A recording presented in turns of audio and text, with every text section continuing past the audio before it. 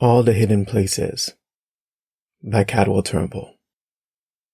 Can we stop? Asked Nikki, panting, her face tingling from the assault of the cold. Her fingers were numb, her nose running, her lungs burned. When we reached the trees, her father said. He was a few feet in front of her, walking steadily against the wind. Ahead of them was an island of snow-capped pine trees. After hours of walking, the island, once just a small patch of green and white in the middle of the frozen lake, now loomed as an expanse of dense wilderness. The lake stretched behind them in every direction. On the horizon, a thin line of green where the surrounding snow-covered forest met the gray sky. They'd prepared for the cold. They had found coats, gloves, scarves, and knitted caps in an abandoned Burlington coat factory. They had spiked snow boots and thermal leggings and air muffs. They greased their lips with petroleum jelly. But Nikki was still cold. She hugged herself, pressing the thick fabrics to her body, attempting to trap heat. She was on the verge of collapse, her knees buckling under her. She struggled to keep her muscles tight. She clenched her teeth to stop them from clattering. The father reached the trees. "Come on," he yelled back. "It's getting dark." He had been like this a lot lately, pushy, overeager, uncompromising. 2 days ago, when Nikki was sick with her first bout of menstrual cramps, he didn't even care enough to stop and let her rest. They walked that entire day as Nikki groaned through wave after wave of pain. Nikki pushed her way to the tree line and then fell against a tree, sucking cold air into her hot lungs. Then she slid down the base in a heap. Her stomach throbbed with menstrual pain. Her father pulled off his pack. He reached in and pulled out a Johnny cake wrapped in foil and a plastic bag of moose jerky. He offered it to her as he drank water he kept in a pouch under his coat. She snatched the Johnny cake from his hand and awkwardly fumbled with the foil wrapper, not daring to take off her gloves. She cleared a bit of the Johnny cake and bit into it. "Not far now," her father said, breathing heavily. He looked a little panicked, though he was trying to hide the fact. He kept staring up at the setting sun. Nikki couldn't understand it. Hadn't they gone on this long-ass journey to be safe? Though she couldn't imagine how an island in the middle of a lake was going to be their salvation. They hadn't had any luck with islands in the past. They spent 2 years on this journey. First there was leaving St. Thomas on a small rusting dinghy with a bad motor. They had barely survived the trip to Florida. Then it was highways stretching up the East Coast, spotted with migrants. Then winding back roads overgrown with weeds. And through snow, slick with cold rain or knee-high or hard and crunchy under their feet.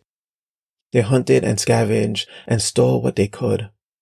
There were close calls with grisly men and people that had succumbed to madness, their mouths frothing, their eyes full of rage. Her father had to use his gun. They were out of bullets.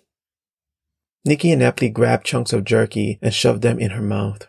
Her father leaned against a tree, watching her. "When I was a kid," he said, "I spent summers up here. I would come out to this spot and play on the lake shore. It took me a long time to swim in the lake. Didn't like how the algae felt under my toes." He smiled when he said this. Nikki chewed. "The water never gonna be as warm as back home, but it's clean." Nikki bit out a larger piece of Johnny cake. "You gonna like it here, I promise. It's quiet here, and the weather good." Nikki stopped chewing and swallowed.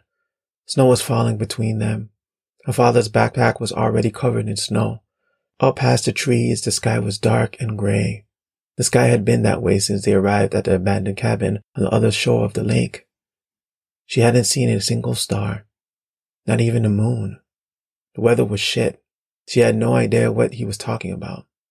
"Well," her father said, "you're not going to think so now, but in the summer it gets real nice. I mean, it's still cloudy and rainy, but it's warm and everything green." "Mom liked it here?" Nikki asked. The father slid down his tree to the ground. He tossed her the water pouch and she had to be quick to catch it. Nikki put the nozzle to her lips. Father rubbed his gloves in the snow. She swam in the lake right away. She didn't mind the algae or the slick stones under her feet. He paused.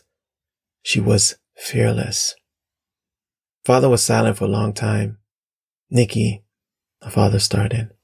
His face was completely obscured by shadow. Night had snuck up on them as they talked. Nikki pressed her gloved hands together. She wiggled. Her butt was starting to feel cold. "What is it?" she asked, though she had a feeling what it was. "You lied, didn't you?" she wanted to say, but didn't. "You lied about Mom." She wanted to say this before, many times, but then she'd remember the long gashes on her father's chest and back, twin scars of smooth, raised flesh, pink on his light brown skin. She would remember the look on his face as they stuffed food and clothes into backpacks when they fled St. Thomas. And her neighbor Cecil, standing in front of his house, bare-chested, wild-eyed and teeth bared, gripping a sharpened cutlass in his hand. The look of warning on his face as they passed. The way her father kept her close, watching everyone as if they were a potential threat. She'd remember her father's quiet sobbing at night when he thought she was asleep in her sleeping bag. And she would know there were worse things than a lie. This was the closest he had gotten to confessing. Her name. A long pause. Nikki hugged herself and buried her mouth into her scarf to warm her lips.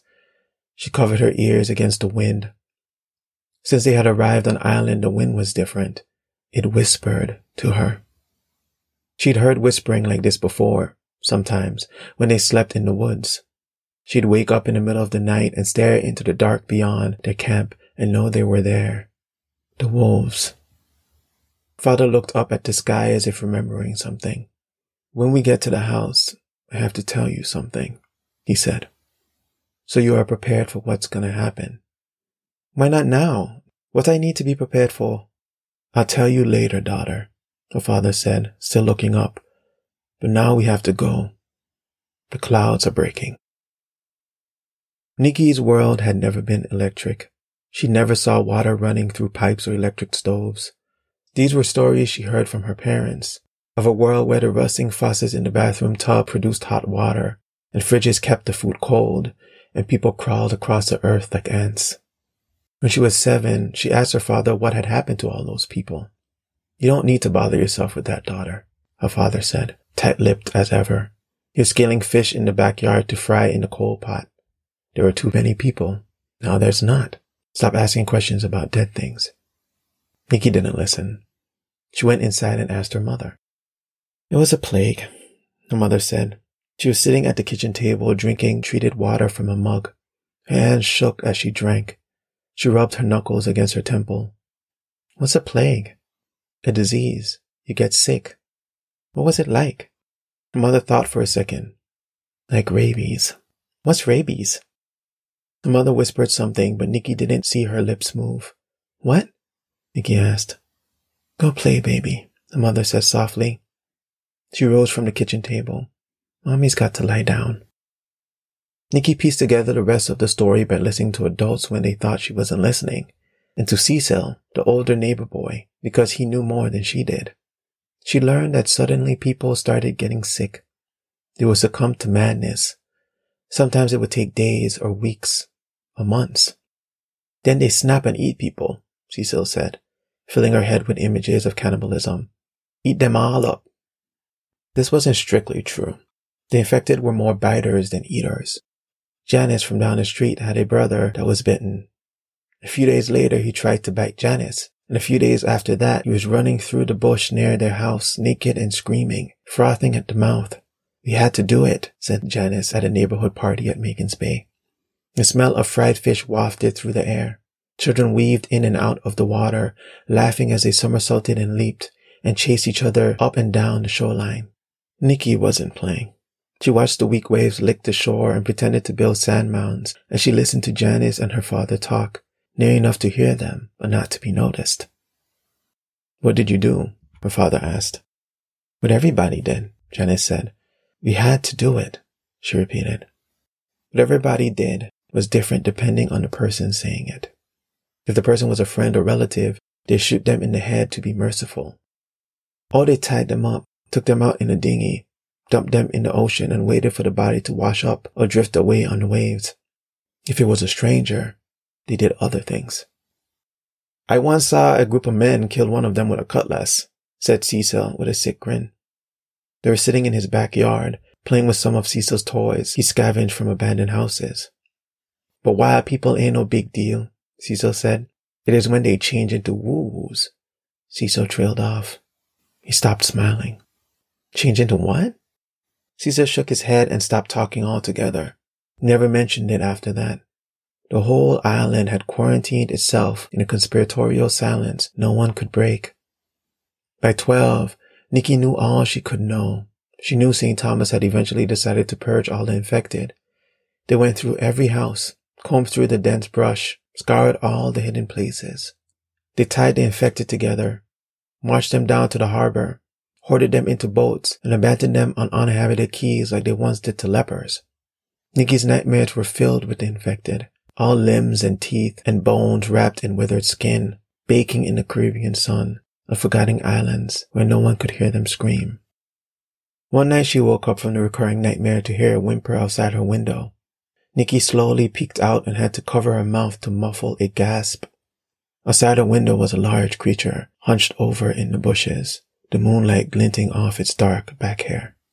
It was bigger than any animal she'd ever seen. She could hear loud smacking sounds, the wet crunch of teeth against bone. She felt fear first, her body trembling in the dark. And then, recognition. She knew exactly what it was. Nikki didn't leave her bedroom until late morning the next day, and only because she could hear her parents arguing in the kitchen.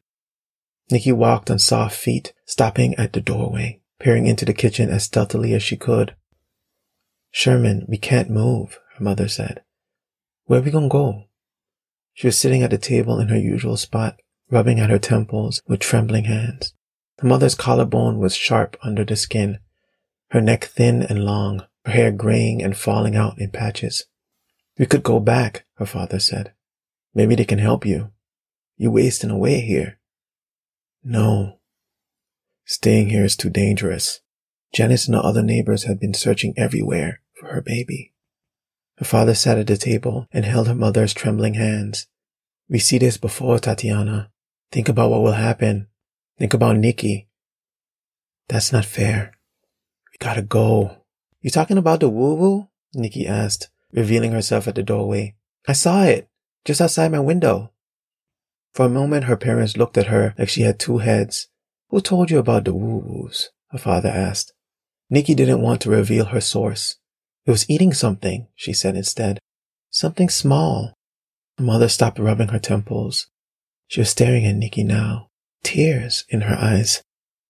"Your mother and I are considering leaving the island," her father said. "We won't be safe here anymore."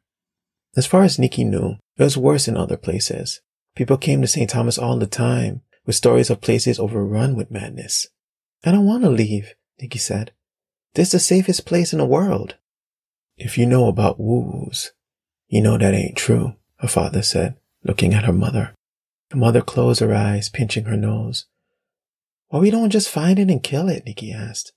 "Then we gonna be safe again." Her father put his hands on her mother's shoulder and gently rubbed. Neither of them said anything. "It's just one woo-woo," Nikki continued. "How hard could it be to kill it?" "She's right," her mother said. "One woo-woo shouldn't be so hard to kill." Her father slammed his hand down on the table. "We leaving. I don't want to hear no more discussion." And with that, father got up and left the room. "I don't want to leave," Nikki said when he was gone. "Me too, baby," her mother said, kneading at her temples. Then she whispered something. It whistled from her lips too quickly to catch. "What?" Nikki asked, stepping close. Her mother reached out and pulled her in. Nikki eased into the embrace, only realizing then that it had been a while since her mother had touched her this way. "You mine," her mother said. "Yes, Mommy." "They're not having you," she said, tightening her embrace. Nikki tried to stay still. She was beginning to have difficulty breathing. "Mom, stop it," she said. Her voice was muffled in her mother's bony shoulder. "Mine," she said again. "Always mine." This close, Nikki could hear whispers mixing with her mother's words, a nest of them clinging to her in thin strands, burning into her like salt in open wounds. Another squeeze left Nikki gasping. Her ribs felt like they would snap. She lifted her head and screamed. Her father rushed in and pulled them apart. Nikki staggered back, stunned. "I'm so sorry," her mother said, reaching for her. Her father intercepted, pulling her mother into him. Go to your room and pack, he told Nikki. His voice was low, but there was an edge to it she hadn't heard before. What's wrong? Nikki asked. She took a step toward them. Her father tensed up immediately. Go to your room, he said again, all attempt at control gone. Nikki glared at her father, but she obeyed. As she left, she could still hear her mother, in a voice so low it hardly seemed like her own, repeating the same words over and over, like a mantra to ward off evil spirits. Mine. Always mine. That night, after packing, Nikki went to bed. She locked herself inside what was soon to be not her room, and covered her head in her pillow and cried until she fell asleep. In her dreams, she could hear her mother screaming. She saw her mother's frail body being dragged out of their home by the woo-woo. She saw it open its mouth to reveal its trail of sharp crescent teeth, dripping with saliva. Her mother, helpless in its claws, gave out one last scream before it bit down on her head. She heard again the sickening, smacking sound as the woo-woo worked through flesh, gristle, and bone. And then it turned to smile at her. It had a grin that curled all the way to its ears. Nikki started awake in the house hours before dawn, crawled out of her bed, and walked down her hall to her parents' bedroom.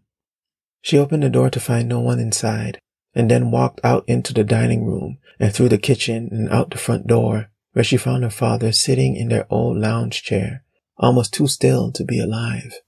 He was shirtless, a long piece of white fabric wrapped around his chest and back. It was stained red. What happened? Nikki said. Where Mom? Her father didn't look at her. Except for the slow rise and fall of his chest, there was no movement. Nikki stepped closer. It was dark, but the light of the moon reflected off his face. The tears in his eyes sparkled. Nikki felt her eyes burn, the recognition floating up into her consciousness. Did the woo-woo get Mommy? Only then did her father seem to realize she was there. He turned to her, his empty face now filled with emotions Nikki couldn't understand. He nodded. He was crying now, the tears freeing themselves from his eyes. We have to go, he said.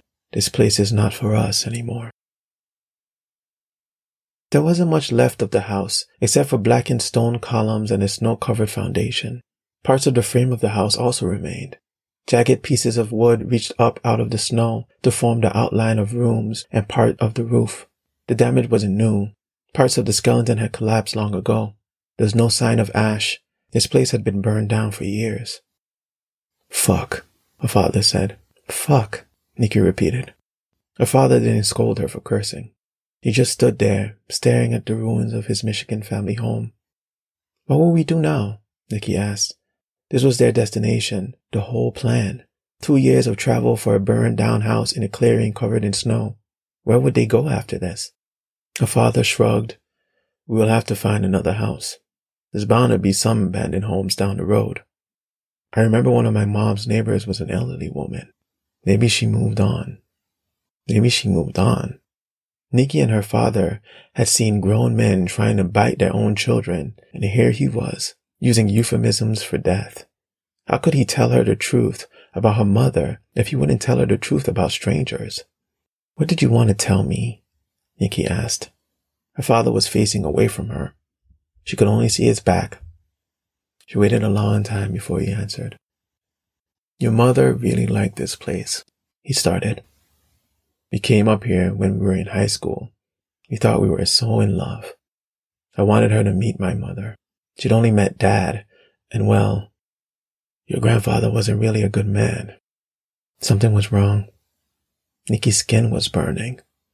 She touched her flushed face with her gloved hands. Your mother was bitten here, he continued. Soon she started hearing whispers. Usually the madness happens in a few days or weeks, but your mother didn't get sick right away. Took years. And even then it was slow, though the end result was the same. Did you kill her? Nikki asked, the wrong in her spreading. Her father frowned. Nikki rubbed at her cheeks. Did the neighbors kill her? Your mother wanted to protect you. Don't do that. Don't fucking do that. Watch your mouth, her father warned.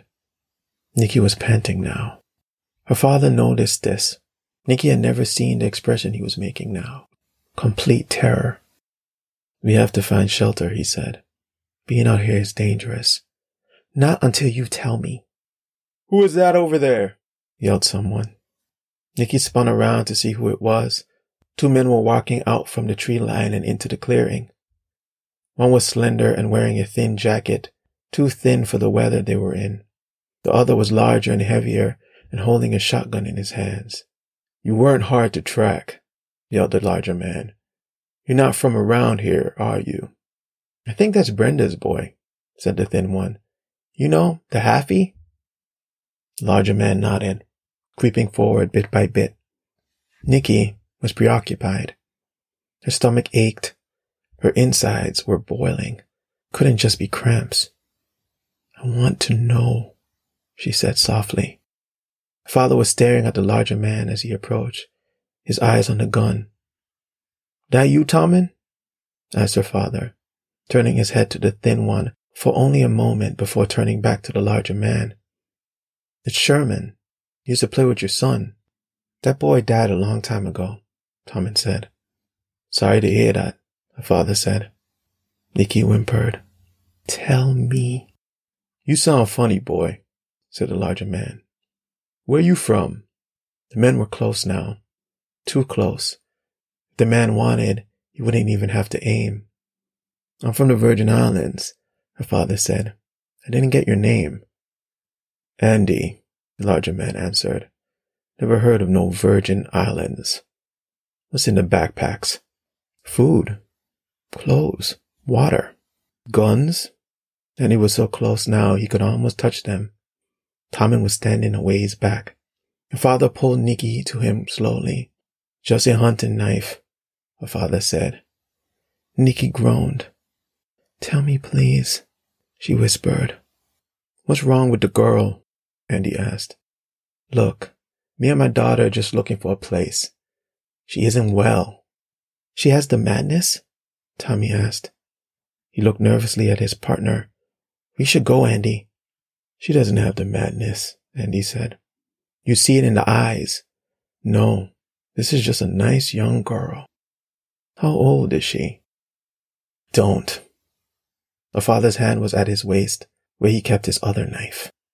I'm not doing anything, Andy said. Relax. We're just being nice. In case you forgot, boy. The world ended. You don't have to be nice to you people. You don't want your daughter freezing to death out here in the cold, do you? We could help. We have a place just down the road. You like that, right, little girl? What's your name, sweetie? Her father lunged. He was fast, but the man was faster. His shotgun was already pointed. The blast was loud in Nikki's ears. Her eardrums throbbed. There was no more sound, only the sight of her father flying away from her, his coat shredded with buckshot. She could not even hear her own screaming, only the echo of a bell in her ears, forever ringing. She felt hands on her, muffled words mixing together into something completely alien. Nikki watched as a pool of blood spread out from her father's body, deep red. Her tears felt cool on her flushed face. Andy had his hands all over her. His voice was coming intermittently through the fog. It's okay, something. Don't worry, something. Something. A house, something. You cold, something. We'll take you, something. Something. Shit, what is wrong with your eyes? Something. Don't look at me like that. Something. Please. Something. Oh God, please. Nikki's teeth were in Andy's neck. She could feel the teeth growing from her gums, sharpening, thinning, curling slightly at their ends. The skin around her skull stretched around widening jaws. Hair shot out from her pores. Her clothes bulged, her ribs sprawling like wings, her back arching, her muscles rippling and fanning ever outward. Andy's blood, hot and sweet and thick, like syrup, coated her throat. She groaned in pleasure, but it wasn't her voice. Her mouth was bigger now, her neck longer, her throat wider and deeper. Tommen stumbled backwards away from them, screaming. She could now hear everything, the sound of him crisp in her newly formed ears. She ripped out Andy's throat and let his body drop. She kicked off her torn shoes and danced towards Tommen, her bare feet light on the snow, her new tail flicking from left to right. She could hear herself laughing, but it was deep and trembling, like a growl. "Please!" Tommen screamed out. She was already on him, her claws digging into his shoulder blades and pulling him apart. He screamed as she threw her mouth wide, so wide she could taste his sweat, feel the splatter of blood on her tongue. She bit down quick, his head a fleshy ball in between her rows of sharpened teeth. She worked him over and over until she could no longer hear his screams. Then she ate, slowly, deliberately, hungrily, until there wasn't much left but bone and the spray of blood on the fresh snow. When she was done and she felt her body returning to its original shape, she made her way back to her father. She lifted his head, rested him on her lap so she could see his face, and stroked his overgrown beard. She removed his knitted cap to reveal his matted hair. She stroked that too, lovingly, working her fingers through the knots.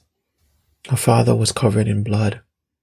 His face was so pale, it was almost blue.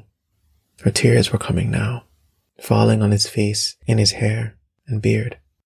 Nikki's skin was slack around her eyes, the water collecting in pools beneath her eyeballs. The skin on her cheek drooped. Her neck sagged. All the while she could feel her skin tightening, her ribs folding in, her teeth smoothing and retreating back into the flesh of her gums. She looked up long enough to see the full moon swallowed back up by the clouds. Nikki screamed for her father and her mother and the secrets that died with them both. "Oh, sweet one," a voice said. She didn't hear the voice in her ears. It rolled around inside her head. "So far from home," said the voice, soft, like a woman's, rumbling at the edges like distant thunder. "Who's there?" Nikki asked. She waited. She closed her eyes and tried to listen for the sound of footsteps. She couldn't hear a thing. Something about the voice felt familiar, though Nikki couldn't quite place it. "I remember your father," said the voice, "and your mother." Nikki could feel eyes on her. So many eyes. She was full of the old wildness. That's why we chose her as one of our children. She was not much older than you when we met. When I tasted her. Nikki removed her father's head from her lap and rested him gently in the snow. She looked around at the surrounding woods. It was too dark for her to see anything but a row of trees in deep shadow. The wildness always takes what it wants. It likes the strong ones, like you, like your mother. It burns the rest. But if you fight it, the wildness will burn the fight out of even the strong. Your mother didn't understand this. We tried to warn her about what would happen. 6 billion times. We tried. She was stubborn. It wins. Or the madness wins. There is nothing else. Nikki walked towards the tree line, slowly, carefully. She had lost the lightness she had before, her feet crunching through the snow, but she no longer felt cold, a blessing considering her torn shoes and clothes. "You understand, right?" asked the voice. "You were born into the wildness, nursed with it. You won't deny it. You won't disappoint us." Nikki stopped and looked back at her father, his corpse lying in the snow. She looked at the other 2 corpses, the bits of them scattered in pools of blood. Fresh tears blurred her vision. She felt sick to her stomach, the shame of what she had done starting to crowd in on her. If only that was all she felt. She could pretend none of this had happened and start a new life somewhere else. She had learned how to survive. She could do it on her own, But Nikki sensed that behind her shame lurked something powerful, a thrill burning so bright she could never put it out. She had done a thing and hated herself for doing it, but she also knew she would do it again. She considered the voice's warning. The wildness wins, or the madness? Was it a lie? Would she test it like her mother had? Even as she asked, she knew she wouldn't. She'd seen what lay down that road. No more secrets. No more hiding. What do you want? She asked the voice, her own voice shaking with sorrow. What you want, said the voice. There's no place for you in the old world. But perhaps there will be a place in the new. When Nikki reached the tree line, she sensed not one, but 7 creatures. Beyond the 7, she could sense millions more, spread across the earth. One creature stepped forward and rubbed her snout against Nikki's hand. It's not a woo-woo, though she could sense them too, in all the hidden places.